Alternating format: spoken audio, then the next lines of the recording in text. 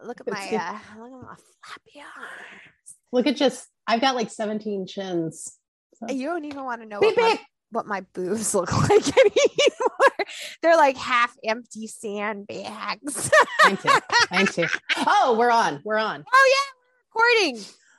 A beep and a very fine, good beep to you today. Us and our sandbag boobies. Welcome to Mothers of Mayhem, an extreme horror podcast. Eric LaRocca is going to be here today, and I'm dying. Okay, so you guys have to understand, this is Marian's Chandler Morrison and John Wayne Commonality. It is.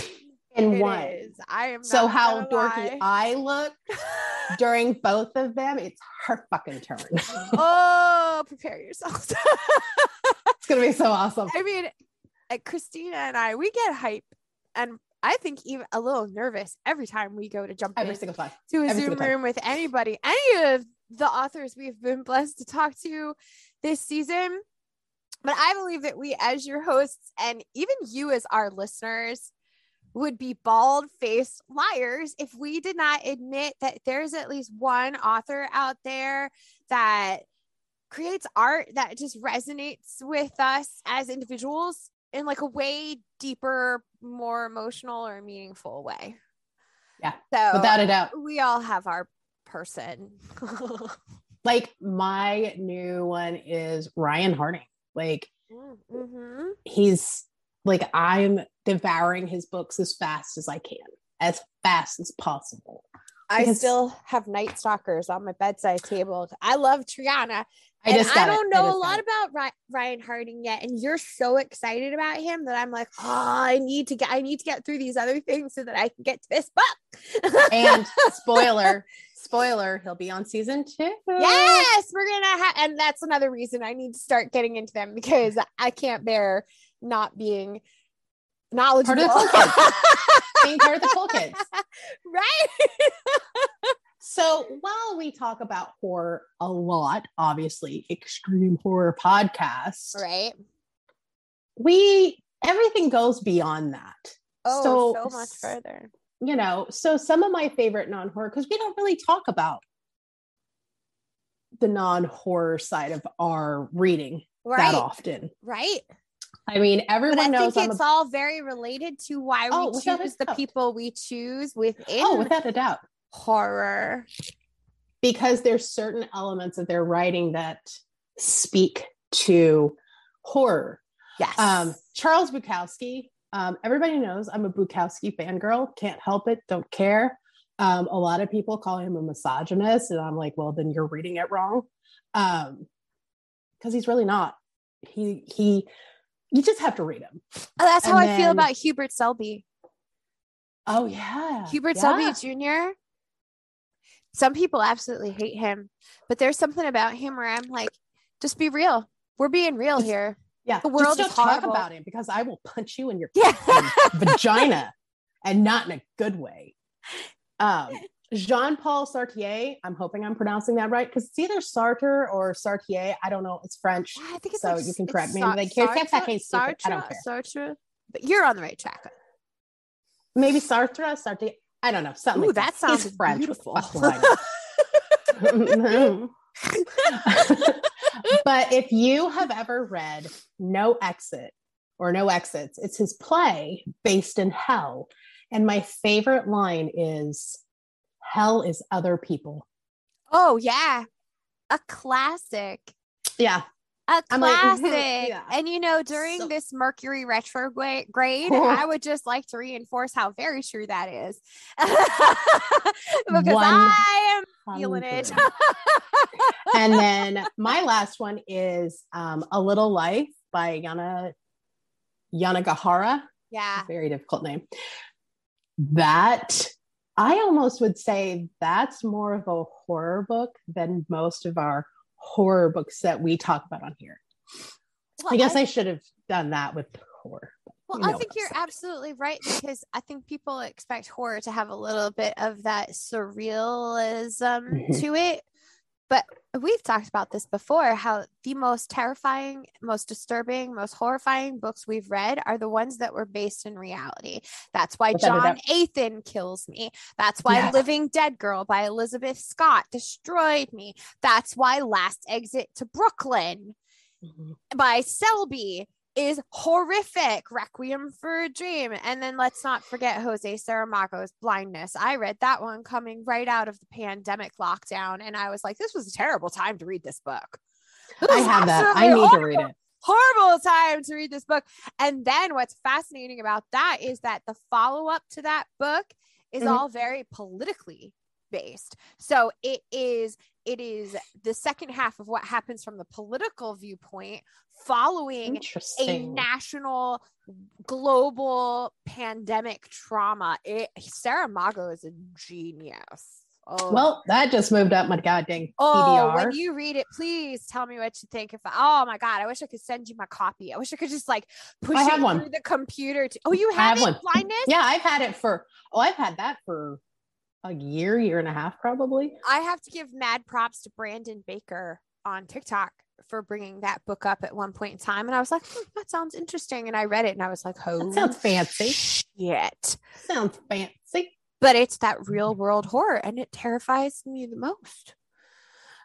When A Little Life is no joke. Like, no. People call it trauma porn. And I'm like, do you not understand that bad shit happens a lot to one person sometimes? Like their entire life just fucking sucks. Like, right. It's not trauma porn, dum-dums. And honestly, from a mental health perspective, what we've learned is that people who are traumatized early on tend to face greater and greater traumas in more and more greater and greater frequency throughout their lives. It almost becomes this pattern. And the universe has been traumatizing humans since we evolved the ability to have consciousness.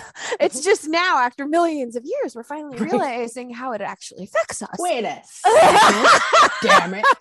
What is happening here? I think my first horror author actually was Jonathan Swift. Reading Jonathan A Modest Swift, Proposal. A Modest Proposal in high school. I mean, hello, tender is the flesh. Come on, let's just be honest. But that was my first. Who doesn't want to eat their babies? Right? Well, that was my first introduction to satire, and the concept just sucked me right in. It stoked this fire of curiosity in my brain. It led me to Ambrose Bierce. He led me to Richard Connell. And then eventually I end up with Kurt Vonnegut, and he rocked my fucking brain. Like Breakfast of Champions was the first one I read. I was probably 14. It validated all of those quiet, unsettled feelings I was starting to have about society, the way it functioned. And then I moved on to Cat's Cradle, which inevitably just ended up being my favorite. So funny. So funny. And then later in life, I actually gravitated more towards an author named Sherry Reynolds. And I read The Rapture of Canaan, and this book might sound familiar to a lot of you. Maybe yes, maybe you know, but it was part of Oprah's book club when she was doing that on her talk show. And that's kind of embarrassing, but please don't judge me. I was like 18. But that book was a revelation for me in regards. So what was it about? It's about a young woman named JL who grows up in a very closed religious community. And she ends up pregnant. And it was a manipulation. She ends up somewhat shunned, chastised. There's a lot that happens, but it's very much about religion, grooming, gaslighting, manipulations, gender roles, the culture of cult. And so would you say it's like a Handmaid's Tale, Scarlet Letter type of deal? Far more realistic. I would find then, like, this is stuff that is happening in closed communities all the time because the manipulations are so quiet and she's so young. But there is a triumph in this story, and the way that she connects with her child as a mother, even at 18, it just it's a lot. And so then I was interested, and I went and I found a couple of her other books. I found Bitterroot Landing, which is about a woman who is a survivor of intimate violence and control, domination, domestic abuse, and a gracious plenty, which has some of those themes, but is also very driven in grief and loss and has a supernatural element to it.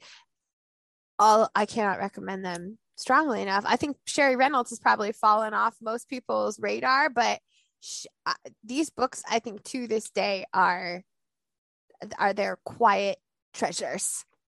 Cannot recommend enough. I'll have to check her out. You're a crazy poetry person. Who was your favorite poet?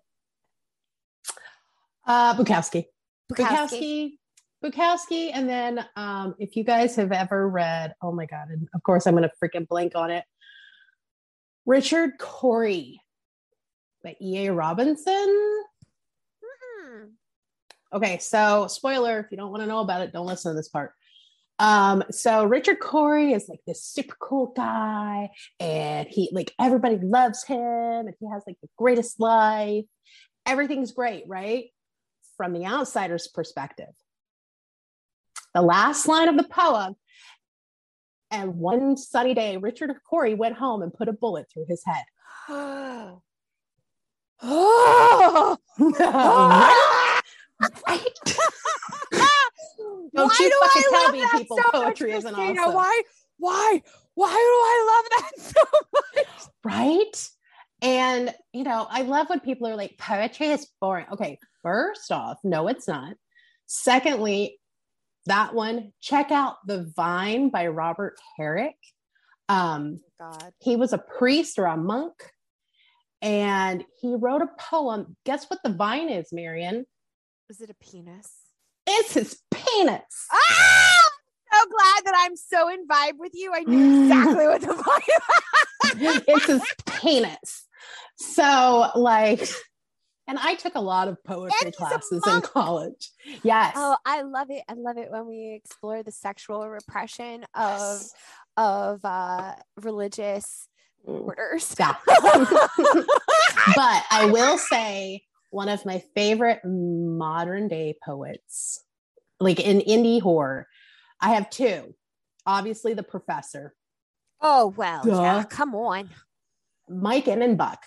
Okay, Mike Innenbuck. Pick his stuff up immediately. He actually has one coming out in August. And I have it, and it is... it is. I'm not going to fangirl. This is to Marion's day to fangirl. Oh, no, today. girl. Every day is our mutual day to fangirl. Every day is a day for Christina to look like a complete asshole. You know, I'm glad you brought up like your favorite modern poets, because I very much, because of my own personal history and everything, and my own personality journeys and stuff like that, obsessed with Sylvia Plath and Anne Sexton at one point. You are a rabid note taker and annotator, but the only books in my collection that I have ever done anything even close to that are the ones by Sylvia and Anne. And those are basically like prompted journals for me. If you open those books, you'll be like, oh my God, Marion. Which one? Oh my God. All of them. She wrote Daddy, right? All of them. Is that the title of it, Daddy? I believe that might be Plath? Anne Sexton. No, I think it's Plath. I think Plath wrote something called Daddy. Let me double check, because I have the massive collections, and I just buried myself in them. But of course, that I have like a bell jar and ones as well, like her journey through New York City and misogyny and society's standards regarding what a female should be and look like, and diet culture and all that bullshit. And that was the 1950s. Yeah. Okay. Daddy. Yeah. Daddy and Lady Lazarus. Lady Lazarus. Those are the two I was thinking about. I rise with my red hair and I eat men like air. Num num. I love you, Sylvia. Right. And you know who my modern day Sylvia is? Who? It's Eric LaRocca. Quite honestly, Nice. I don't know if any of you have, probably those of you who are listening. Oh, you have it. I only have it on Kindle. He is man, he is a modern confessionalist poet. So if you have read Fanged Dandelion, you know this man is coming at you the same way Sylvia and Anne did, the same way Dorothy Parker would. It is Dorothy Parker. You can lead I love my Dorothy Parker.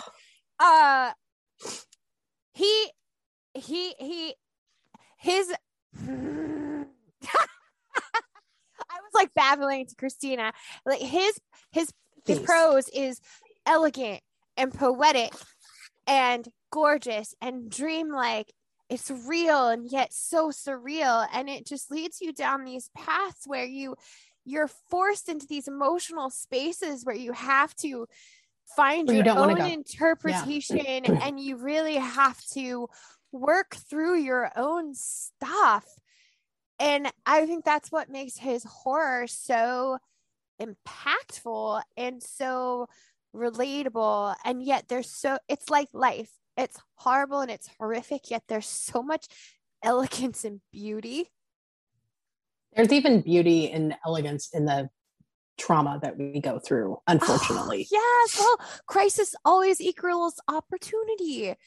Trauma equals opportunity for growth or decline. So there is always so much available to us depending on which trajectory we take it in. And his books are so much like that. Yeah. And I want to back up just a second. I'm not saying that like there's something beautiful in rape. So don't anybody come for fucking me. Okay. Oh, I don't want to hear it. That's not what I'm talking about. You know what I'm talking about. Yeah. Oh, yeah. No. Because somebody be like, well, Christina, you said. Well, it's the core of the matter is that crisis equals an opportunity for growth or decline. Mm-hmm. Sometimes both at the same time. Oh, without a doubt. Depending on what kind of support we have, depending on,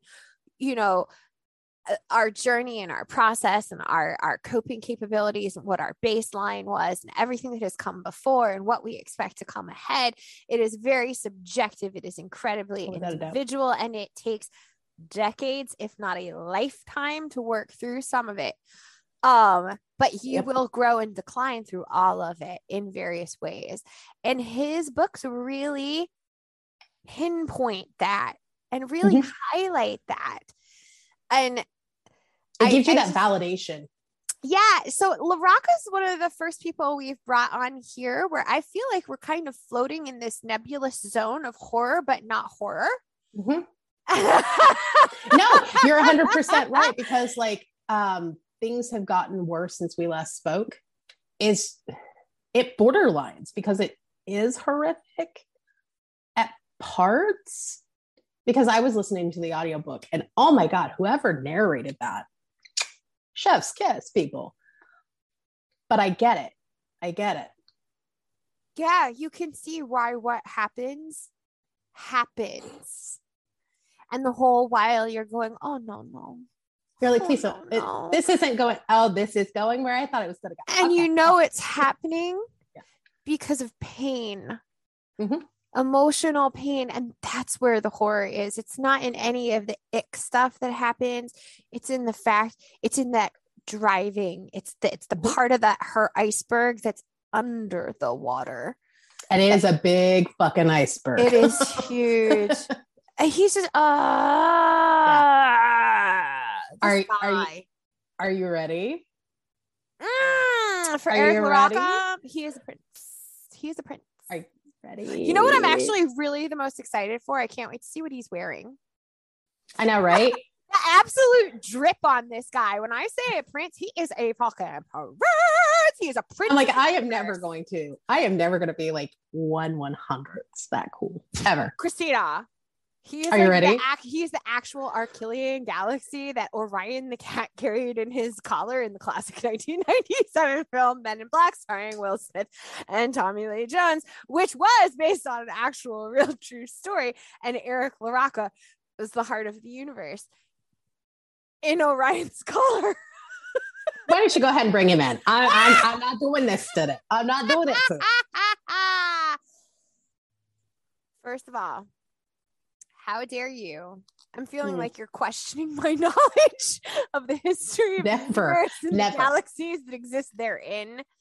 Never. But I would never do secondly, that. I am not going to say that I don't want to talk to Eric LaRocca. So, okay, we can do it. But first, I have to anxiety pee. So, hold on. Me too. We'll be back. Woo! We have with us in the Zoom room my very own modern day Sylvia Plath. No pressure, Eric LaRocca. None whatsoever. Wow, I love that. I absolutely adore that. Thank you. My God. You will go back and listen to the intro of this show and you'll be like, this woman is a nut. No, I appreciate it. I love all the love. It means a lot. So thank you. Oh, well, thank you for doing Yes. this. We know Yes. we are just tiny and small. So we really appreciate you taking the time to spend the course. afternoon with us. Yeah. Do you want to go ahead and introduce yourself? Let the listeners know about you, stuff that you may have out now, stuff that you might have coming up that they could be interested in. Yeah, so I'm Eric LaRocca. I am the author of Things Have Gotten Worse Since We Last Spoke, which came out through Weird Punk Books last June. It's now out of print, but it's being re-released through Titan Books in September of this year, called Things Have Gotten Worse Since We Last Spoke and Other Misfortunes. So it's like a collection of, containing the original novella and then 2 other short stories that have never been published before. So that's coming out. I also independently released a book just as like a treat for all the people who have been just so wonderful supporting me, called You've Lost a Lot of Blood, which was in March. Oh, nice. You have a copy. Awesome. Yeah, oh my both gosh, do. you both do. Cool. Yeah. Oh my God, you've got all of them. It's not stalking, it's supporting. I love it. No, I love it. That's so cool. Yeah, so You've Lost a Lot of Blood is available now, and 50% of the proceeds from that go to Trans Lifeline. So that's, something very near and dear to my heart. And then in June, I have We Can Never Leave This Place coming out through Journal Stone, which is like a short novella. So My God. She will be talking your ear off about that one. So we're going to kind of hit that one towards the end of this first gauntlet of questions, because this book, I already said in the review that I did several months ago, this book is a masterpiece. To me, this book is a masterpiece, and there's a million reasons why, but I am so excited for other people to get a chance to read this, because this is a journey, and it is gorgeous and horrific, and I haven't read anything like it. Thank you. I appreciate that a lot. You're Thank so you. well. You're so thank you. I should have like a fangirl meter. I know. I'm sorry. And we'll get a little bit more into. We're gonna break some of that down here as we go through, y'all. So, if you don't mind, I don't want to take up all of your time today, so I'm just gonna go ahead and kick it off if you're cool with that. Fine. Yeah, that sounds great. Awesome. So, like I already said, I kind of identified you as my modern day Sylvia. I love her. I love Anne Sexton. I love Dorothy Parker. Confessional poetry is my jam. And is it okay if I read something from your introduction to this gorgeous thing? Oh, yeah. Thanks, Dandelion. Sure. Okay. Yeah. So, I had never been afraid of myself before. I lived in a permanently nervous state for much of my childhood. I thought I had imagined practically every horrible scenario of what could happen to me and my loved ones. Imagine my surprise at the age of 26 when I considered myself to be the cause of catastrophe. Imagine the depth of my horror when I contemplated how easy it would be to swerve into oncoming traffic or to plow over an unsuspecting herd of pedestrians. I had been afraid of everything and anything, but I had never imagined myself to be capable of doing something truly horrible. It was perhaps the most frightening moment of my life, wondering if I really knew myself. Super. And thanks for the 100% all consuming relatable feels, friend. I read through that introduction and I was like, oh, it was like I had an arrow shot through my chest. I, I, just, it resonated with me so deeply. And as you continue through that introduction, you explain that the creation of this collection was truly an act of therapeutic catharsis for you. Mm-hmm. And would you be willing to speak more on that concept and how you, within your work, confront the frailty of the human psyche? Yeah, it's so weird hearing those words like back to me, even though like I wrote them, you know, it's just like very, it's you know, it's so amazing to hear that that it resonated with you. They make me cry. Yeah, no, it makes because it's so relatable. Yeah, it makes me emotional too, because like when I wrote Fang Dandelion, you know, I was coming out of just like a really bad era of my life. It was just really bad. And, you know, like not to get like too personal, but like I had to go to like the ER, like, you know, for how upset I was, like realizing this, that like maybe I am capable of doing something horrible, you know what I mean? And it just like really scared me. And I, you know, finally sought help, and thank God I did. You know, I eventually went to see like a therapist, and we started doing like really great work together, and you know, was prescribed like specific medication that really helped me, and medication that like I'm still on, that really, you know, you need to, you know, and that's kind of like, I feel like that's such a stigma too, like with people who are on medication. It's like, well, why, you know, there's like judgment. But you know, when I was talking to one of my therapists about it, he was like, you know, when a tree regrows like one of its limbs, like you need to support it, you know, like it needs to be supported in such a way that it can grow correctly.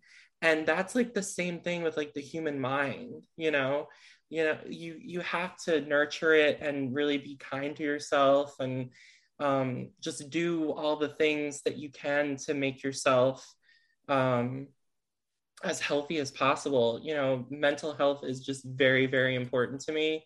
And I think that's why I explore so much of it in my work, because it's something that I know really deeply. That's something like I feel, and I know how to write those characters. Like I know how to write people who are troubled, people who feel like they're on the outside looking in, people who feel like they're just, you know, totally, they're just, they feel like, you know, they are the cause of their own destruction and their own, you know, difficulty in navigating the world. Like I identify with that, and I hope that readers resonate with those stories. I don't try to like do it in a shocking, sensational way. I hope I don't, because I'm really just trying to put a voice to people who are struggling with mental health problems. And you know, I'm not trying to really sensationalize anything, because these thoughts are very real. Like when you're experiencing them, they're very real, and they're terrifying. Yes. So I think that's why I, you know, write so much about it in my work with just mental health in general. Like I have a story in my collection, The Strange Thing We Become, called Bodies Are for Burning, which is very much like, you know, in that realm of what am I capable of hurting someone? And like, am I capable of doing something really awful to something else? You know what I mean? Yeah. And that story was very difficult to write, but it was also like very effortless to write, because it's just something that I know innately, you know what I mean? So I try to I definitely try to be like tender and thoughtful when I put these stories out there, and I hope readers connect with them, essentially. So, yes, I will validate that readers absolutely do connect with them. I have been a mental health professional for 14 years, and I was pulled to the field because of my own challenges that I've experienced and grown through. We continue to still grow and change and evolve. But I would say that you and author Matthew Cash, goes by Matty Bob Cash, are currently my two absolute favorites when it comes to addressing the true horror of mental health challenges without being provocative or overly sensational.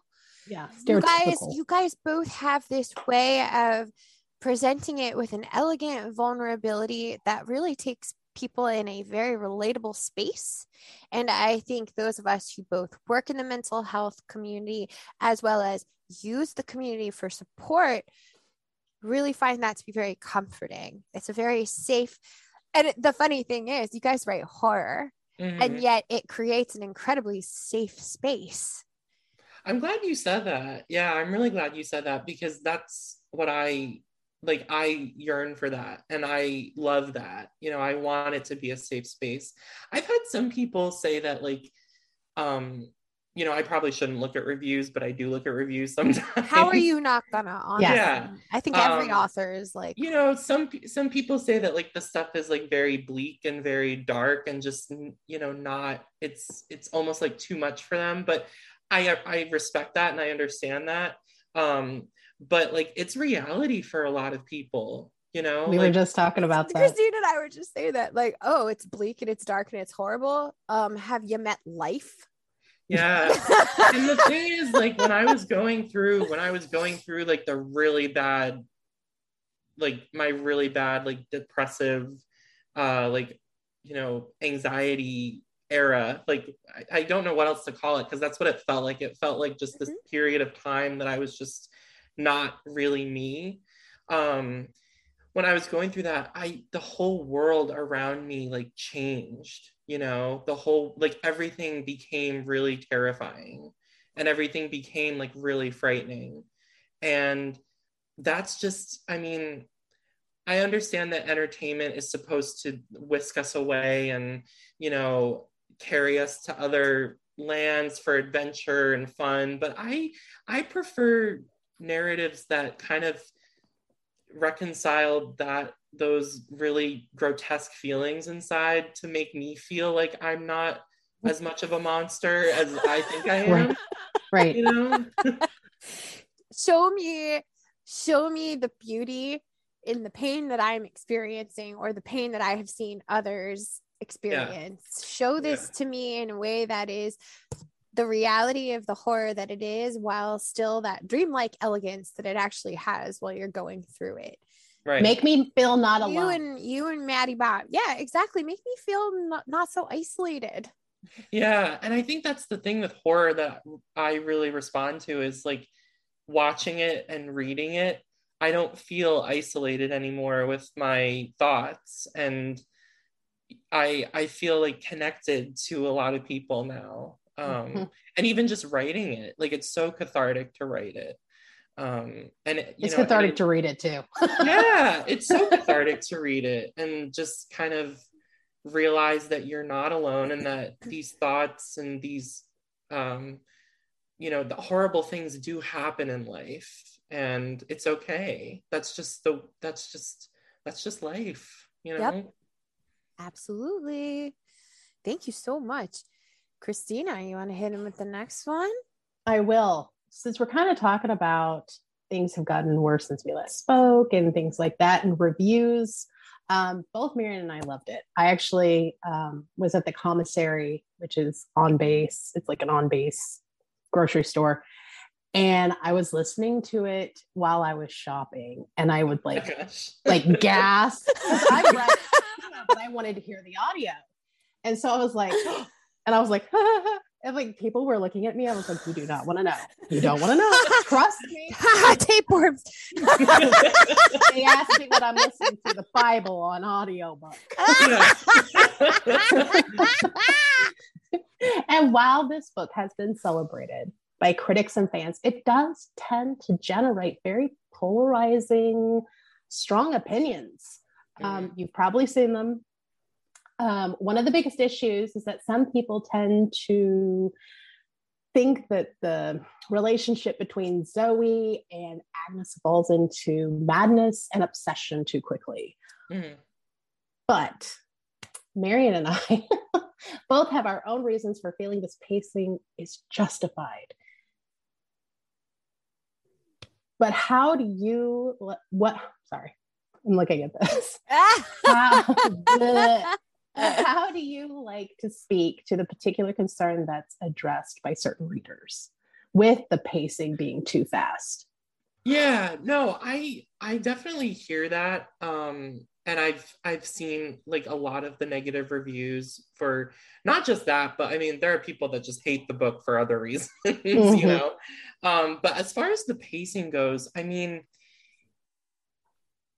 I'm coming at it probably from just a certain angle from being born in like, you know, the early 90s and growing up like in chat rooms on when social media didn't really exist. Like it was just basically like the computer, like internet was just very new growing up and kind of ICQ, Mirabilis ICQ. No, what's that? It was a chat thing that we would use. And that's really what it was. Like you would chat with random people and build these relationships with them in one night. And then all of a sudden they were your best friends. Yeah. That's the thing. I feel like I come from time when relationships kind of did develop very quickly on I shouldn't say social media, like, you know, just over the internet in general, you know, chatting on AIM and all of the other, you know, all the other chatting software, like, you know, you would log on and just see who was there and who you could chat with, and you kind of just like, that's kind of how I came into like my sexuality and just kind of discovered that I prefer men, and you know, that's just the way it was. And I definitely had conversations that went like very, very quickly. And I think a lot of the people who have that concern with the book, I don't think they're maybe like they're coming at it from the same perspective that like people who were in the early chat rooms. I think they're kind of younger, you know what I mean? So I think maybe that's where it's coming from. I could be totally wrong, but I've had so many friends and so many, just so many friends that have had relationships develop very, very quickly online, and like when we were younger. And me too. Me and my husband. Yeah. And it's just, I feel like, I don't mean the queer community is obviously not like a monolith. Like we're all very different. We shouldn't ever lump everybody into the same experience. But I think it's I'll say this, I think it's a very human connection, a human desire to want to connect with another person. And I feel like based on the character Agnes's mental state, kind of, you know, Things Have Gotten Worse is difficult to read in a lot of ways because it's not traditional prose. We're only given what the editor of the book wants you to receive. So like, you know, you're only getting these chat rooms, you're only getting these like posts online, but you're not really seeing the bigger picture. And I feel like you might have to like read through the lines and kind of pick up on the subtext of what's really going on. And I think some people, when it comes to reading, I think some people like are a little lazy, you know, like How many times I said that? Yeah, Christina's right there with you, pal. Yeah, I don't think they clue into like subtext, or they don't really pay attention as much as they should. And I'm guilty of that too. Like I'll skim sometimes, and like I'm like, oh, am I really reading this? Like maybe I'm not. And then I'll go back and reread it. Mm-hmm. Like, oh, I missed that. You know what I mean? So I think the reason why there is that kind of upset with the way the relationship progresses, I think it's a bunch of different factors at play. But I think it's primarily just the fact that some of the readers like don't understand really how queer relationships developed back in like the early 2000s. Sure. Because social media just wasn't a thing. Right. Right. I've tried to come in on several platforms like TikTok or Instagram, where when I see this particular concept communicated, and it's hard because, you know, on TikTok and IG, you only get so many characters to use. And when you're going to come in and start talking about this stuff, it's hard. But I just want people to think about the fact, like, when somebody feels so isolated and they have this hole inside of them that feels so empty, and all of a sudden there's this shining bright light of a person right in front of you, how easy is it for us to just grab that person and shove that round peg into that square space? Yeah. Or that square peg into that round hole, because we are desperate for that connection. We are desperate for that love.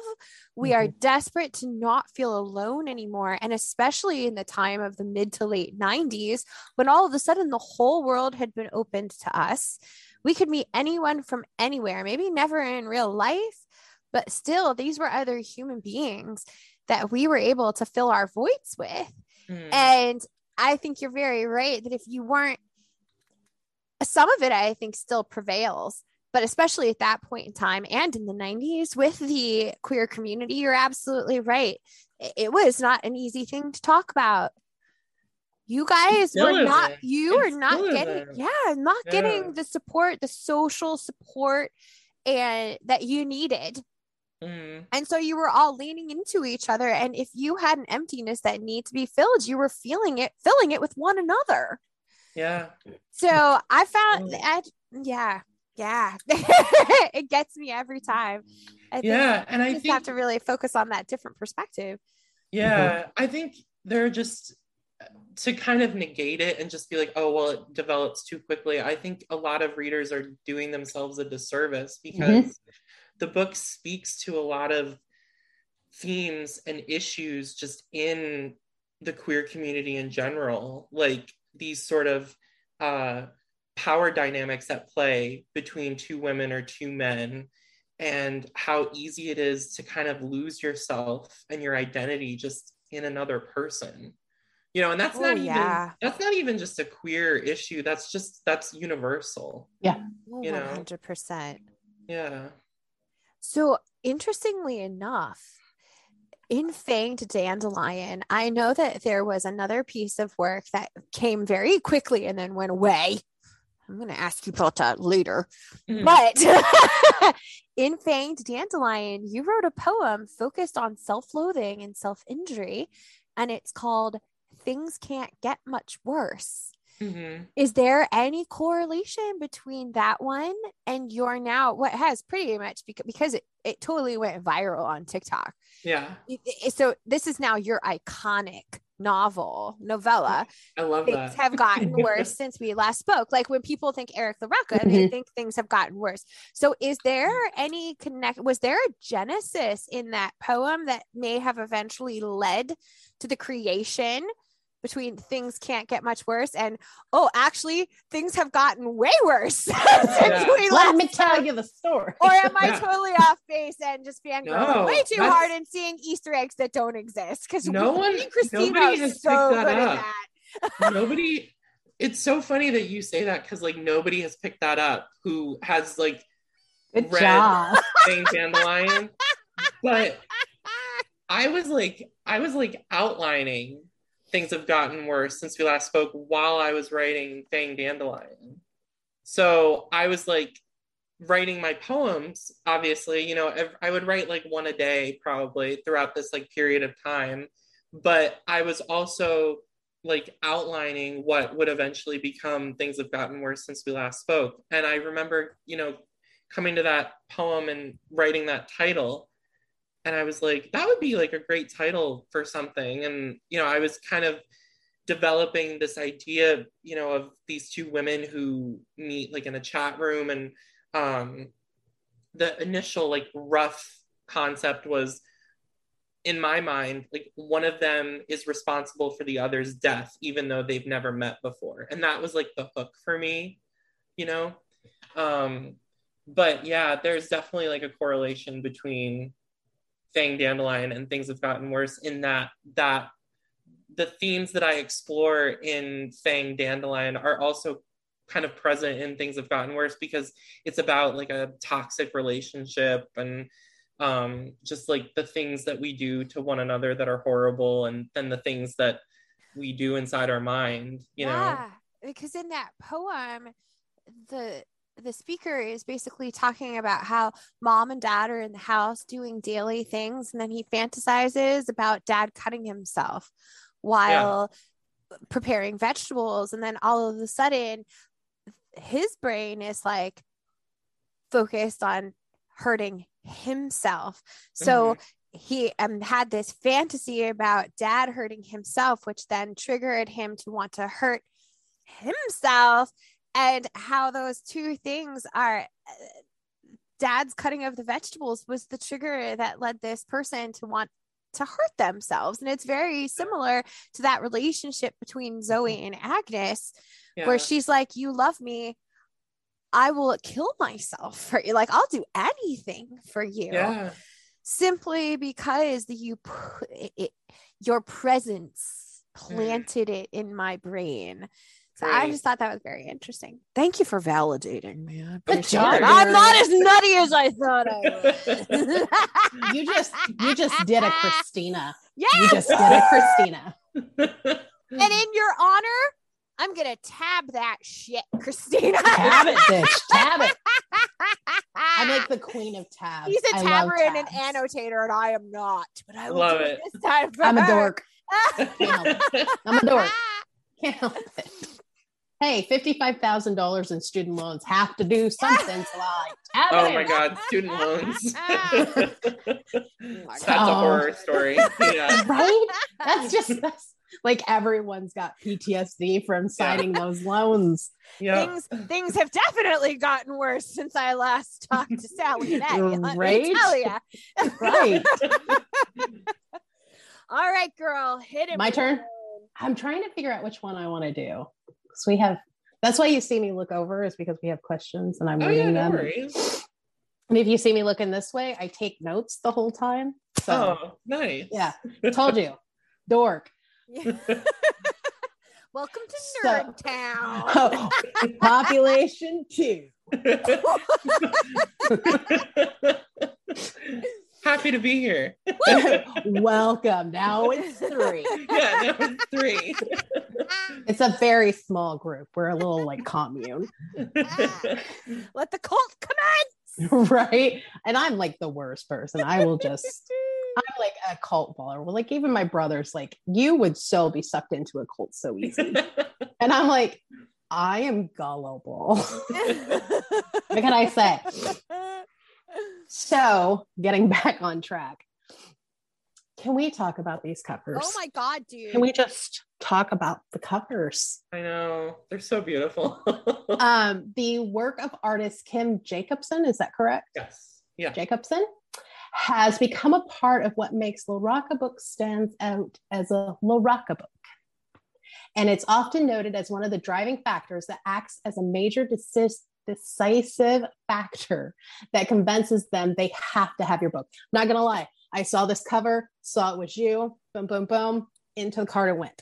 Yeah, I I love can it. get this on Kindle, but why would I not want to have Boo. this? Like, people on TikTok constantly were like, that cover, that cover, that cover. Right. And it drove so many people I to know. buy the freaking book. Yeah. Like, genius move, my dude. It really was. How did you find Kim, and what about their artwork felt right to you? That's a great question. So when I was working with Sam at Weird Punk, basically we were like pitching ideas back and forth of what we wanted the cover art to be like for Things Have Gotten Worse. And I was like, in my mind, I was like, I need this to be iconic. Like, you know, the title to me, like, was so just, I loved the title. I loved the book. I still love the book. And I really wanted it to be something like very, very special. So we kind of went back and forth with like a few different designers that work a lot with like indie horror fiction. And unfortunately, none of them could work on the project with us. But it actually worked out a lot better. You know, so Sam just told me one day, he was like, why don't you go on Instagram and just look for like really, you know, gruesome, grotesque paintings and like artwork, you know? And I started scrolling on Instagram one day and I came across the work of Kim Jacobson. And I was immediately just so mesmerized by their use of color and just how like in your face, gruesome and gory some of those paintings were. And I finally came across one that's called Passing Oxygen, which is the cover of Things Have Gotten Worse Since We Last Spoke. Oh my. And I just locked eyes with it. And I was just like, that's the one. Like, I know that's the cover of this book. And I sent it to Sam, and Sam was like, absolutely, like, that is definitely the cover art for us. I think it was like the most he had ever spent on any cover for a Weird Punk book. To like license. Paid off in the end. Oh, It right. definitely paid off in the end. I think that was a good choice. Yeah, no, it really was. It was a great choice. But Kim has been just like such a delight to work with. And I knew that I wanted, when I independently released You've Lost a Lot of Blood this year, I was like, I know I want Kim to license like one of Kim's paintings for the new cover art. And yeah, just it's just been so great to see how like responsive people have been just based on Kim's artwork, you know. Like I feel like Kim and I are kind of now like forever like intertwined with with our careers, you know. Which is great because I absolutely adore their work, and you know, Kim is just such a sweetheart. And yeah, so that's kind of how it came to be. And then so We Can Never Leave This Place is actually a different artist. I wondered, it's like a Blay, B-L-E, Blay, yeah. And Blay is from Greece, and you know, another just really class act, just a really great person. And I came across that painting on Instagram as well. And you know, shout out to Instagram, seriously. Right? Like, I'm like, dang. Yeah. Word. And I feel like, you know, with Things Have Gotten Worse, I was like, oh, like I've really set the bar now for myself. Like I really need to do something just as cool, hopefully maybe a little cooler. And I came across Blay's artwork, and I showed it to my editor at Journal Stone, and she was like, oh my God, absolutely. And so it's kind of like my aesthetic now, just like these really gorgeous paintings that are super disturbing as like cover art, you know? Well, see, with Things Have Gotten Worse, to me, because I love paintings, the cover tells so much about the story because she's faceless, which online you're faceless. Yes. And then she looks like she's floating, like part of her's floating away. So she's losing a part of herself. Mm-hmm. So like little things like that along with this, I'm like, that's fucking perfection. Like I would have thought honestly that you commissioned it after you wrote the book is how I felt. Because I was like, man, this is like way too perfect. So when you were telling me that, I'm like, holy crap, talk about the stars lining up. You know what I mean? And then when you highlight the fact that the book is called, or the painting is called Passing Oxygen. Oh, that just, as a nerd, it's almost like it was meant to be, because that's essentially what they're doing, is they're passing a certain kind of life force to one another, as devastating as it may be. That is the kind of impact they have on each other. Oh, totally. And that just takes it to a whole nother freaking level. Right. I'm curious to know, do you remember off the top of your head what the name of this painting is? Because of all of the covers, I do. This one fits this book like, wow. You're gonna laugh when you hear the title of the painting, because it really captures like the spirit of the novella. The title of the painting is called Fever. Oh my God, stop. Isn't that perfect? it really, it's like providence for all of these. Like they were truly meant to be. You can't. That's crazy. The correlation's too beautiful. Yeah. How lucky. I know. I've been very, very lucky. I've been very lucky. And actually, so I'm working with Clash Books for my like debut horror novel that's coming out in 2023. And we were just like going back and forth about cover art, and I kept telling them like, this cover needs to be like the best possible cover we can do. And they were like, well, it seems like your paintings as covers like do really, really well, which is true. Like the cover art for Things Have Gotten Worse did phenomenal. The cover art for You've Lost a Lot of Blood has been amazing. So I came across this other artist on Instagram, and we licensed one of their paintings, and it's going to be the cover art for my debut novel, Everything the Darkness Eats. And I'm just I can't wait. I'm so excited. I'm so excited. This painting is like so grotesque and just it's so disturbing, and it's just like perfect for the book. Yeah. Oh my God, I can't freaking wait, LaRocca. She's a little bit like, we're gonna see her like go get in line at Barnes and Noble. Yeah, but at the same time, I think the more this conversation has been progressing, I think you're picking up on why I feel the way I feel about your work, you know, both from a personal level, but also from my career standpoint. Mental health is very important to you. Mental health is everything to me on so many different levels. And so what you do resonates deeply. And I just really appreciate the way all of those pieces go together. So that I think is why I'm such a freaking fangirl about this, because I think it's important. It is. It's totally important. Super important. Especially you're one of the ones out here doing it right and beautifully. So it makes a difference. Especially to highlight and to put the spotlight on mental health, because, you know, like Marian spoke to, I deal with mental health. I'm bipolar. So I don't know what the FedEx I'm going to be in the morning when I wake up. Am I going to be happy, or am I going to be like, I'm not leaving the bed today? You know what I mean? Yeah. And so my children both deal with mental illness at 5 and 8. And so having books like this, well, I can hear one of them screaming. I don't know. She's probably trying to kill her dad. I'm not going to lie. Captain Mood Disorder down there. It makes me feel good that I can, you know, obviously I'm not going to read those to my children just yet, but they can have access to them when they get older. And I want them, like we've spoken to, not to feel alone.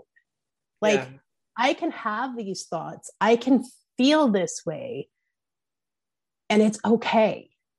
Yeah. And so for me, one, you have a lot of symbolism and metaphors and things like that, which again, freaking nerd over here. right? Like, let me get my tabs and my highlighter. And then it speaks to mental illness in a way that's not stereotypical and not your, sometimes writers can get lazy with it and just be like, well, this is what everyone sees. Well, no, it's not. Yeah. So she's from like the healthcare. I'm from the nerd and the crazy people part. Yeah, we were talking very different.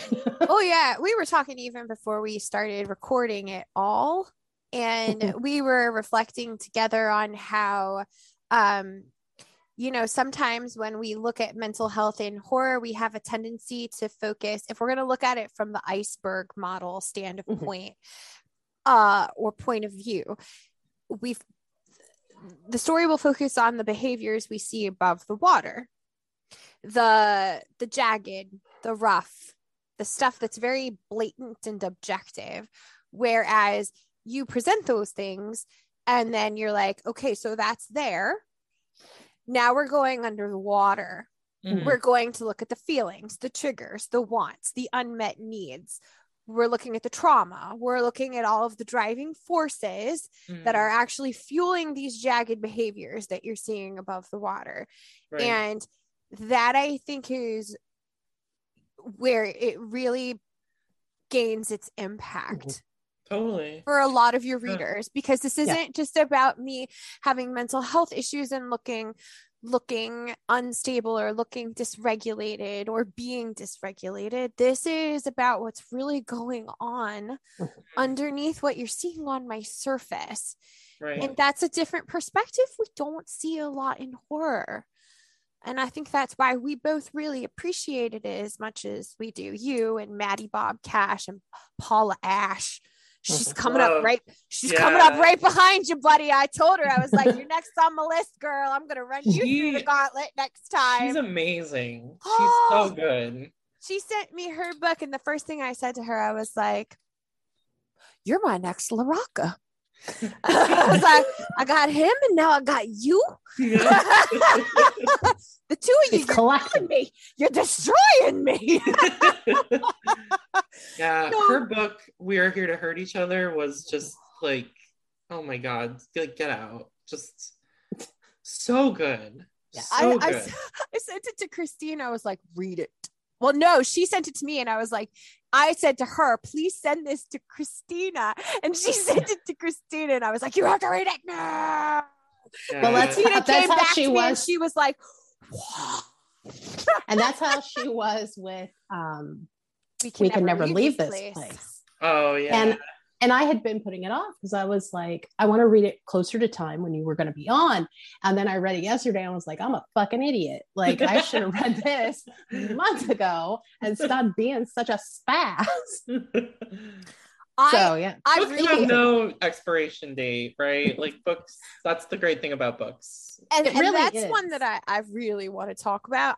Let's briefly talk about The Strange Things We Become and Other Dark Tales, because this was absolutely one of my favorite single author collections from last year. And so it was a very funny contrast. It was you and Nicholas Robinson with Caution May Cause Ocular Bleeding. And these two collections are so vastly different, but you killed me at the beginning of this interview because, and Christina can verify this, it is on my questions. I literally say, bodies are for burning? That story hit me so hard. It's literally right here in my question. You make me too goddamn emotional, LaRocca. How very dare. If y'all have not picked up this collection, this is out of print now, right? Yeah, so it's out of print, but it's coming back through Titan. Oh, thank God. In I think March 7th, 2023. Dang. I read it and immediately sent a message to my sister because she also read Things Have Gotten Worse at the same time as I did. And I said, have Right. you read The Strange Thing We Become? And she was like, not yet. I was like, you ordered it. No! And she did. And then she came back to me. She was like, holy this is a freaking dreamscape. Thank you. I'm really proud of that book. And I hope so. It's kind of a little it was a little disappointing to me when it was released because it kind of like flew under the radar. Well, with you like had this one. I know. Yeah. And I just like, for everybody that didn't like Things Have Gotten Worse, I was like, oh, please try the short story collection because they're very different. Yeah. And it really shows my like I can write prose, you know? But it just like flew under the radar. And then with Off Limits, they had some like changes in their editorial staff, and I was able to get the rights back to the book. And my agent like shopped it to Titan Books, and they were like, "No, we want this. Like, we need to publish this." So yeah, I'm excited for it to have like a second life, and I hope it like finds the readers that it deserves, because I'm actually like very, very proud of that book. Oh, you should be. I'm telling you guys right now, if you're listening, when this one becomes available again, this is a do not miss your opportunity collection. It's actually going to be titled something different. What's it going to be called? So it's going to be called The Trees Grew Because I Bled There, Collected Stories. Oh my freaking God. I saw that on your website and I was like, I wonder what this is. Because it felt, I knew there was the short story in here of the same title. And I was like, is this going to be a re-release of the collection, or is this going to be an expansion? I wish I could do an expansion, but like Titan already bought the short story collection. I don't think I can add anything to it, unfortunately. I would, like, I've got so many things just on my computer waiting to get published, but it's don't tell me things like that. Marion and I can give you some info on who's taking submissions right now. We got you. We sure got you. We will help in any way we can. Also, my email is always open. I might take you up on that. You do me great honor. When you sent her We Can Never Leave This Place, she was like, Christine, I guess you just fucking sent me something. And I'm like, I suck at the guessing game. Like, everybody on the planet knows that. Yeah. I will be guessing until I die and still not get it right. Yeah. And so I was like, oh my gosh, that's so amazing. And then you had posted about how you were looking for reviewers. Yeah. And I was like, now's my chance.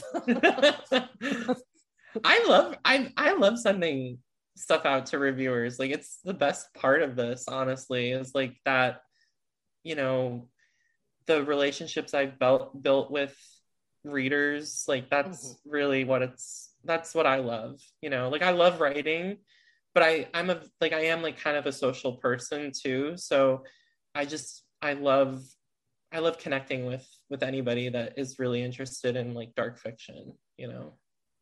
Well, that's our listeners, for sure. Like, kind of know that. You came to the right place today. Right. With the SpongeBob in the background, we're good. Yeah, and my Squishmallow Mountain. We're professionals. To We Can Never Leave This Place, because I feel like this is a big one, and people, not a lot of people have read it yet. Some of us who did the pre-order, some of us who were lucky enough to be blessed with ARCs are aware. Oh, and by the way, Jason Nicky, who you might know as Biblio Beard, wanted me to tell you that you're a fucking genius. Let's talk He's about. So sweet. He is. We are family, He's a doll. man. We are family. Christine, you want to ask him about You've Lost a Lot of Blood, because this is an interesting one too. Oh, I was like, I have another question. You do. I'm drunk. Just ignore me. That's what True Stepic would say. He really would. So your most recent release, You've Lost a Lot of Blood, is one of the first books that we've seen from you that threads into the realm of bizarro horror. Mm. What was the inspiration for this book and the way you chose to use both? Say that word for me, Marian. Epistolary. Thank you. Things have gotten worse. Yeah, it was very epistolary, but yeah, you do a little standard here. Ugh, I can't talk. And standard fiction formats to take the reader through their exploration of Martyr Black's internal psyche. Mm-hmm. If you need me to repeat that, I can totally do it because I am a whiz at editing nowadays. I fucked that up. I think I can answer it. So basically, You've Lost a Lot of Blood started kind of not long after Things Have Gotten Worse was originally released, and the germ of that idea like just started kind of spinning around in my mind, and I wanted to write a piece kind of exploring a couple who were serial killers, but I wanted to kind of focus more on their like everything but their killing. You know what I mean? Mm-hmm. Like I wanted to focus more on the like I knew one of them was going to be really creative and really like kind of sophisticated and just kind of a Renaissance man. Like I wanted him to be like very charming and very just beguiling and also just very creative. And I thought, how interesting would it be if we actually read something written by like a serial killer, and that's kind of where the germ of that idea just originated from. And it kind of just developed from there. And I think I mentioned earlier, but like I knew I always wanted Kim Jacobson to have like the cover art for this book, because I feel like in a lot of ways it's like it's obviously not a sequel to Things Have Gotten Worse, but it's like a spiritual sibling in a lot of ways, like with the same sort of format and just same sort of themes of like disease and decay and obsession and so I mean that's kind of really how it all began for me. And I was chatting with my manager, and we were just talking about the fact that like basically everything I had up until the end of 2021, like it's now out of print except for Fang Dandelion. And I was like, I really wish like I had something that I could just give my readers to kind of hold them over. And then I was like, oh yeah, I do have this novella, and it's not really the type of novella that I could see easily getting picked up by like a big publisher. It's very like weird and just non-linear, and it's I just figured that it would have like a hard time breaking through that barrier of like traditional publishing. Mm-hmm. And I was like, my manager was like, you should just release something, and then I was like, oh well, I have this. And that's kind of just how it came to be. And I was like, oh, like I'll make it like a charity too, like I'll donate half of it to Trans Lifeline.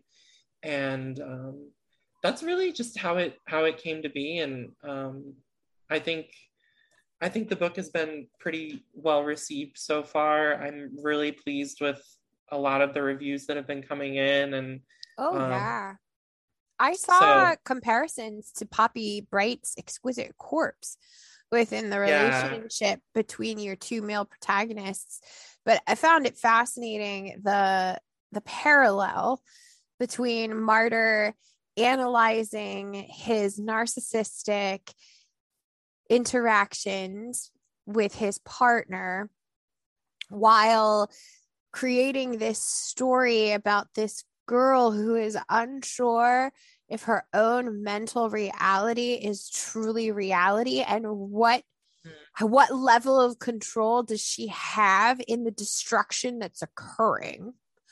And plus the bizarro aspect of that really took me off guard. Well, you kind of hit me with that a little bit with We Can Never Leave This Place, because up until that point, hadn't really seen you do Bizarro. And We Can Never Leave This Place was the first time where I was like, oh, we've gone into Bizarro land here a little bit.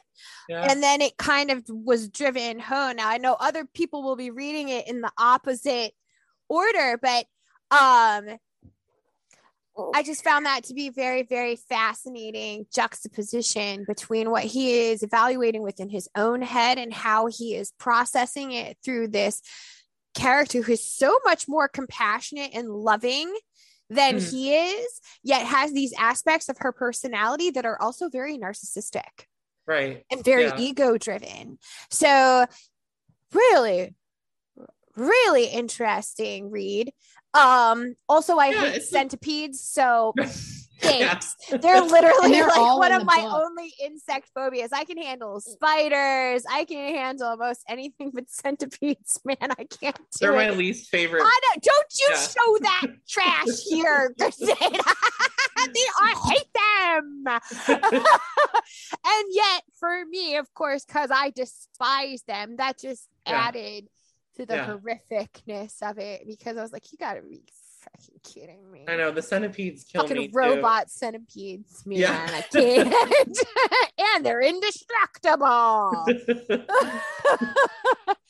So since we've kind of talked about We Can Never Leave This Place a couple of times now, I did mention you were very gracious in sending me a surprise advanced reading copy of this back in January. I read it in one sitting while on a plane on a flight back from a business trip. And I swear to God, the people sitting next to me were like truly concerned for their own well-being, because I think at one point I was like actively trying not to sob because this child, Mara, this 16-year-old girl, I mean, we've already established I'm a mental health professional. I have worked with too many traumatized children and adolescents. And this was the first time I had seen an author address the way young adolescent brains can really lean into dissociation and use psychotic processes as a survival mechanism, because they do. And it is both a form of psychological preservation and physical survival.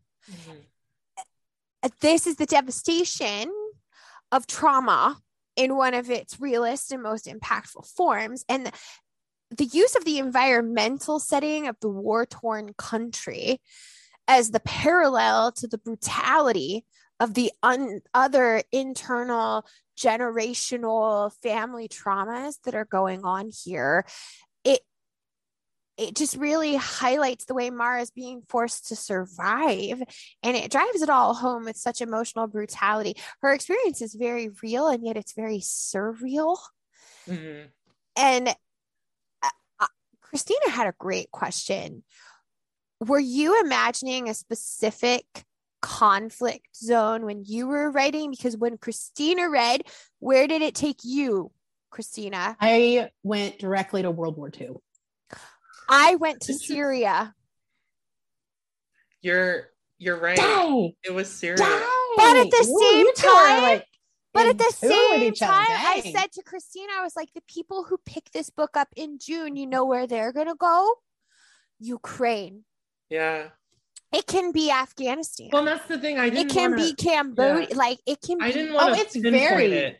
You know, it's very much like that. I didn't want to label it and make it like a specific place, just because the horrors in that book of war, I mean, they're ever present and they're universal, and we're sadly seeing it in Ukraine right now. And so it's interesting, this book actually began life as a screenplay before it was a novella. So I went to grad school at Emerson College in Boston, and I studied screenwriting. And this was like a feature-length script that I wrote while at Emerson. And at the time I was like, very much, I was looking to places like Syria and those conflict zones, and just really trying to really understand like what it's like, because being in, like, living where we have the privilege of not really understanding what those conflicts are like for so many people. Yeah. So, but I knew that I didn't want to necessarily pinpoint a specific location, and I wanted to keep it as just vague as possible. And I was actually doing an interview with Dead Headspace a little while ago, and Gretchen Felker Martin was on. She wrote Manhunt, and she made a really good point. And it didn't really occur to me while I was writing it, but it makes sense now that I'm reflecting on it. When you're a child, you don't really have a huge grasp of like where you are in general, like you don't really understand location and like where you're positioned in the world. So to have everything so vague and just so like non-specific, Gretchen was like, it actually works in a really unique way and a very valid way, because this girl, I mean, she's been abused. She's been completely just, her just totally broken by her mother, who is, just a monster. And but also I shouldn't label her as a monster, because there are things there. She's also a wounded. She's also wounded. Spirit. I wounded people wound people. So yeah, exactly. Again, like it very much highlights generational trauma. Yeah. And when you throw that into that war-torn conflict zone, and you're absolutely right. I think Gretchen was right on the money. When we are adolescents, like our world is our world. We don't see beyond that. Like nothing else exists. Yeah. And you feel very much trapped. Yeah. So how do I survive? I mean, I just reflected on my own adolescence and how horrible being a teenager was. And, being a teenager a lot of the times felt just like it was just horrible. Like it was just a horrible experience for me. And I can't imagine the horrors and the horribleness that other children face in some of these countries where conflicts go on. It's just I try not to think about it too much because it's really upsetting, but yeah, I mean, Gretchen, I feel like was very correct in her assessment of just, it's better to keep things vague and the way it is presented in the book, because children don't have that understanding of the world. Yes. Christina had made a fantastic observation regarding the almost Alice in Wonderland-esque nature of Mara's experience. We know that what she's experiencing can't possibly be real. Yeah. This is fantastical. This is something she's creating. And, as the story progresses, we learn more and more and more. But the way already we know this traumatized child is probably developmentally stunted.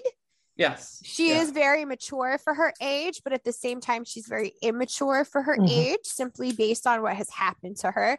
And so she projects these these anthropomorphic fantastical animal personalities, characterizations onto the people that come into her life. And they are both fantastical and absolutely horrific. Absolutely just horrible. And it almost gives you a new perspective on Alice in Wonder when you think back on it, because we all know that was kind of what he was getting at. Yeah. Like this was a traumatized kid, and here is how she processed through all of that. Because if you go further into the books, like there's a lot of mental health stuff there, and the same with Dorothy Gale in the Wizard of Oz series. So that is really, this is almost a new version, a modern version of that Alice in Wonderland Wizard of Oz kind of take on adolescent trauma, adverse childhood events, and mental health in kids. Yeah. So You got her going. You got her going. Freaking good, man. We have taken up so much of your time so far. Let's take a little bit of a break here real quick, and then we're going to come back. We're going to hit you with the rapid fire 4, and we are going to wrap it up. Okay. All right, here we go.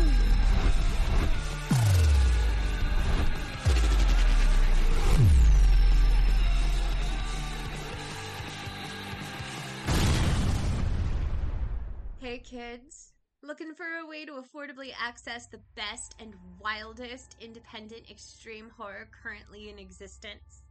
Godless Horrors is the place to be. Go to www.godless.com to gain access to thousands of extreme horror and splatterpunk books from the genre's best and brightest independent authors. Godless Horrors offers every title in their catalog in a variety of formats to ensure compatibility with your favorite digital reading device. Strapped for cash? No worries. Godless has a fantastic collection of free titles ready for instant download, with other titles in their collection rarely exceeding $3 to $4. Again, go to www.godless.com or download the app and tell them what the fuck you're looking for. Come join the Godless tribe today. Forever delightfully deviant. Forever godless.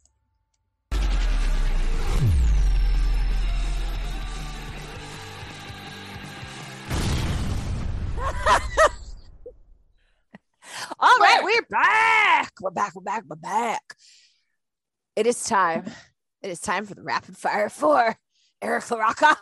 I'm scared. Oh, you should be. We're hardcore here. Oh, yeah. 4 questions, 4 answers, 0 time to think about it.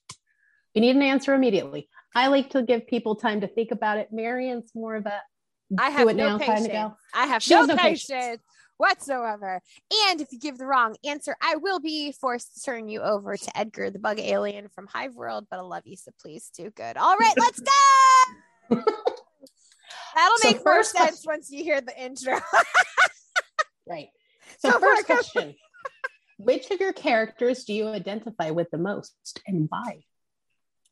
Probably Agnes from Things Have Gotten Worse. Just because. Yeah, probably Agnes. Just I want to give you a big hug. Just because, I mean, she just desperately wants to connect with other people. Mm-hmm. And I feel like I spent so much time like growing up, like, I was never included really in anything. Like kids my age thought I was weird and just like didn't want to be around me. And so I think I would identify most with Agnes, just in that like we're both very desperate for that like human connection. But like luckily I have a very, very supportive partner, and he's amazing, and he just is just so wonderful. So he better be. Yeah, no, he's great. He's your awesome. moms are coming. I will. This one will fly from Alaska. I will get on a moose and make my way on down. So is there, I know you're a playwright, you're a poet, you studied screenwriting like you told us. And now you've kind of found your niche in indie horror and dark fiction, but is there any other literary genre you might be interested in expanding into and giving a whirl? Well, actually, I have been working with my agent on a novel that isn't horror. It's just literary fiction. So it's just like... That's my favorite. Literary fiction is my chicken. She's like, yeah. I'm ready. I mean, there's like very dark elements to it, of course, but there's no like supernatural threat. There's no like, it's just people, the story is just about human beings and how we come to terms. I don't want to say too much about it, but it's it's about like death and art, how we reconcile with our death and what comes after, and what we leave on this planet when we when we die. Oh my God. I'm gonna order new tabs. New tabs. You should have been here when we were recording our intro and going off on Sartre and Bukowski, and I was mouthing off about how much I love Hubert Selby, and we were talking about Yamagahara's A Little Life, and talking about how people are like, that's not horror, and we're like, it's one of the most horrific books we've actually read. Yeah. Honestly. And that's how I would describe that's probably how I would describe this other book. Like, it won't be, I don't know how it's going to be marketed. We'll see what ends up happening. But I would like it to be marketed just as a literary novel.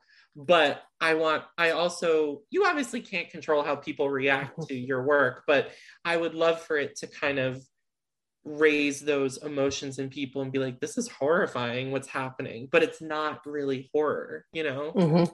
That to me is just really interesting. I love that. Yay. Well, I'm gonna start we're getting my monies ready, because that sounds right up my alley. Love it. Great. I'll let you know when the pre-orders go live. Because Marion and I have both only been in the indie horror scene for like 10 months. Yeah. My background is literary fiction and plays. Oh, cool. Like, that's my thing. Yeah. I own way too many plays to be a sane person. That's awesome. I'm a dork. No, that's great. I mean, I grew up like, I thought it for the longest time, I was like, I just want to be a playwright. Like, I just want to work in theater. And then I went to my master's for screenwriting, but I mean, growing up, like, that's all I wanted to do was write plays. I just, like, anything by Tennessee Williams, like, I just absolutely love him, Arthur Miller, Eugene O'Neill. Like, I just, can't get enough of it. You said that We Can Never Leave This Place was originally a screenplay, and my brain just like caught on fire. I would die to see that in like this style of animation. I know. He's like, you get it. You get it. God, if only I could help make that happen, because that would be, I can't even imagine. I couldn't imagine a better way to present it. It just, Christina, hit him with another one, because I'm going. She's gonna get off on another. I'm dropping it. I'm dropping into a hole. I'm dropping it in a hole. What is your favorite story that you've written? It depends. I'm gonna say We Can Never Leave This Place, just because, you know, that's the one I feel like we're promoting right now. So I feel like that's the correct answer. But you know, it changes a lot. I really do love the novel that I just finished with my agent. I think that that's some of my best writing I've ever done. But I also do feel like We Can Never Leave This Place is a very good like sampler of like an Eric LaRocca story, because it has that sorrow in it. It has those very like brutal scenes of like depravity.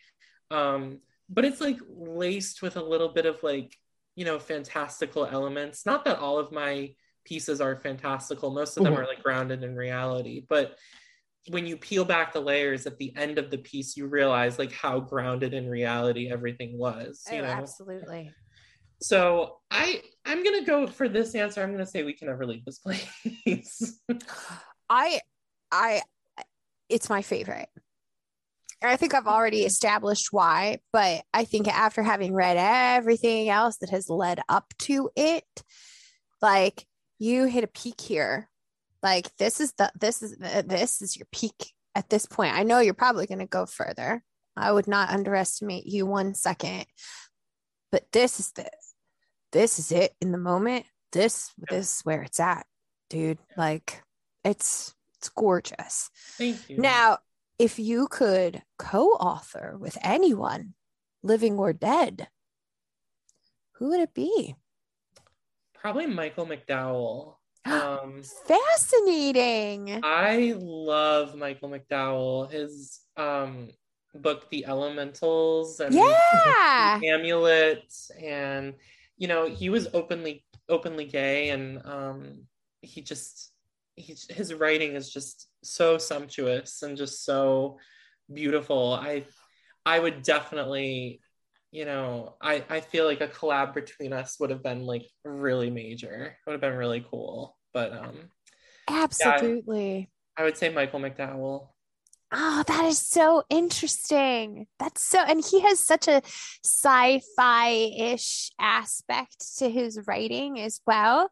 So Yeah. that's a really interesting, that would be an amazing combination, honestly. I would love to see you hook up with Paula at some point in time. That'd be cool. Y'all would destroy me. Yeah, that'd be cool. She would be donezo. Yeah. So honestly, probably so would Paula. Paula would be like, ah, ah. She froze up on us. Am I back? Am I here? You are. Okay, good. You're Sorry, back. my connection's been funky today. So, That's okay. Eric, this has been a gift. Thank you so much. We've kind of talked about a little bit about what's coming. Do you want to give people more concrete information about where's the best place to get your stuff? How do they reach out to you if they're interested?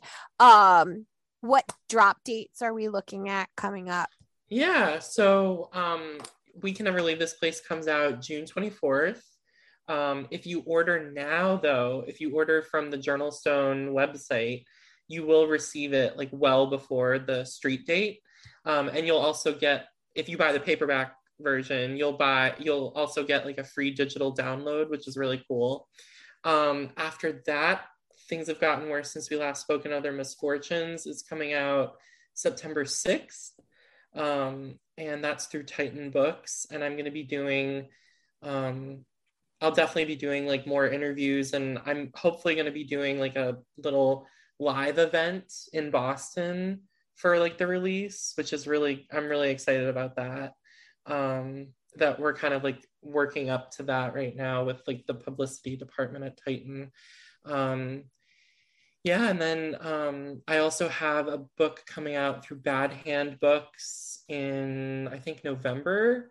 And that's like a novella called They Were Here Before Us. And I'm like so excited about that one. I just saw the cover art for that, like a kind of like a rough design of it the other day, and it looks so, so cool. Yeah, and then after that, The Trees Grew Because I Bled There is coming out March 6th or 7th in 2023 through Titan. But if folks are interested, they can connect with me on Twitter and Instagram at Hysteric Teeth, or they can go to my website, ericlarocca.com. Yay! And I wasn't writing fast enough. When is the They Were Here Before Us coming out? I think either October 31st or like early November. Somewhere in there. Yeah. I'm so excited. I'm taking notes as fast as I possibly can. For more information, please follow Eric on Twitter or Instagram. Visit his website for better access to information regarding our show in general. You can always come join all of us in the Mothers of Mayhem official Facebook group. I think Eric even shows up there from time and again when I tag him and stuff, like a total nut job. Senpai noticed me. In the FB group, you can find links to our merch store, the ultimate fan community reading soundtrack playlists that exist on YouTube and Spotify, exclusive info, content, and giveaway opportunities, plus so much more. The finale for season 1 is fast approaching. Eric is one of like our second to last person. This should be dropping right like a week or two right before We Can Never Leave This Place hits. So y'all keep your eyes out. You need to pre-order this thing because god damn it. Yeah. Also, the Facebook group is the best place if you want to stay in close contact with your weird book moms while we're on hiatus. That's honestly the place to be. Next season, we will be taking a brief hiatus in the middle of things so that I can have this baby. And then we will be back. But you can find the links to our various social media accounts in our show bio. And as always, send your questions, comments, or insults to our email address, momextremepodcast@gmail.com, m.o.m.extremepodcast@gmail. Do not forget to send dildos to Christina. DM me if you need her mailing address. Please don't do Lucas it. Mill Iron is my best partner in crime with this one. He really is. So he really is. He really Butt is. fart. As always, a huge thank you to singer-songwriter Amigo the Devil. Mad props to you on your tour that is happening with Gogol Bordello right now. You're out there killing it, brah. And thank you for allowing us to use your song Hungover in Jonestown as our theme. One last question for you, Eric. How do I get a copy of the original printing of A Bright Enchanted Suffering? Because if I don't, I'm going to die, and I can't find it on eBay or nowhere. And I know it's being re-released in your upcoming hardcover edition if things have gotten worse, but that's like not good enough for me. So that book actually, that book doesn't exist. Like it never existed. I can't handle it. No.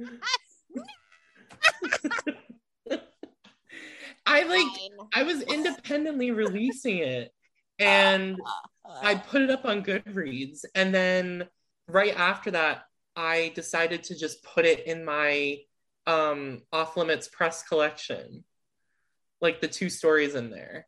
So that book like never really existed. But is it but we are gonna get that stuff. It is technically in the coming. hardcover. I froze, didn't I? Yes. Yeah. Okay, excellent. Because we can still hear you. I already ordered the signed one from Barnes and Noble. Oh, nice. I can't wait. Well, thank you. Thank you for letting me know that. I will. Thank you so much. You've eased my suffering a little bit. Again, we love you. This was amazing. You. This was a great day for me. This was so cool. This was so awesome. Thank you. Oh, you guys are the best. Seriously, thank you. No, you. Uno reverse. That's going to be our new tagline. Eric LaRocca said we're the best. That's our new tagline. Eric LaRocca and Chandler Morrison love us.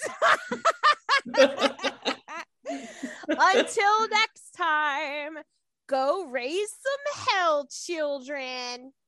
Make your weird book mommies proud. We love you guys. Bye. Death is the punchline. Oh, la, la, la, la, la.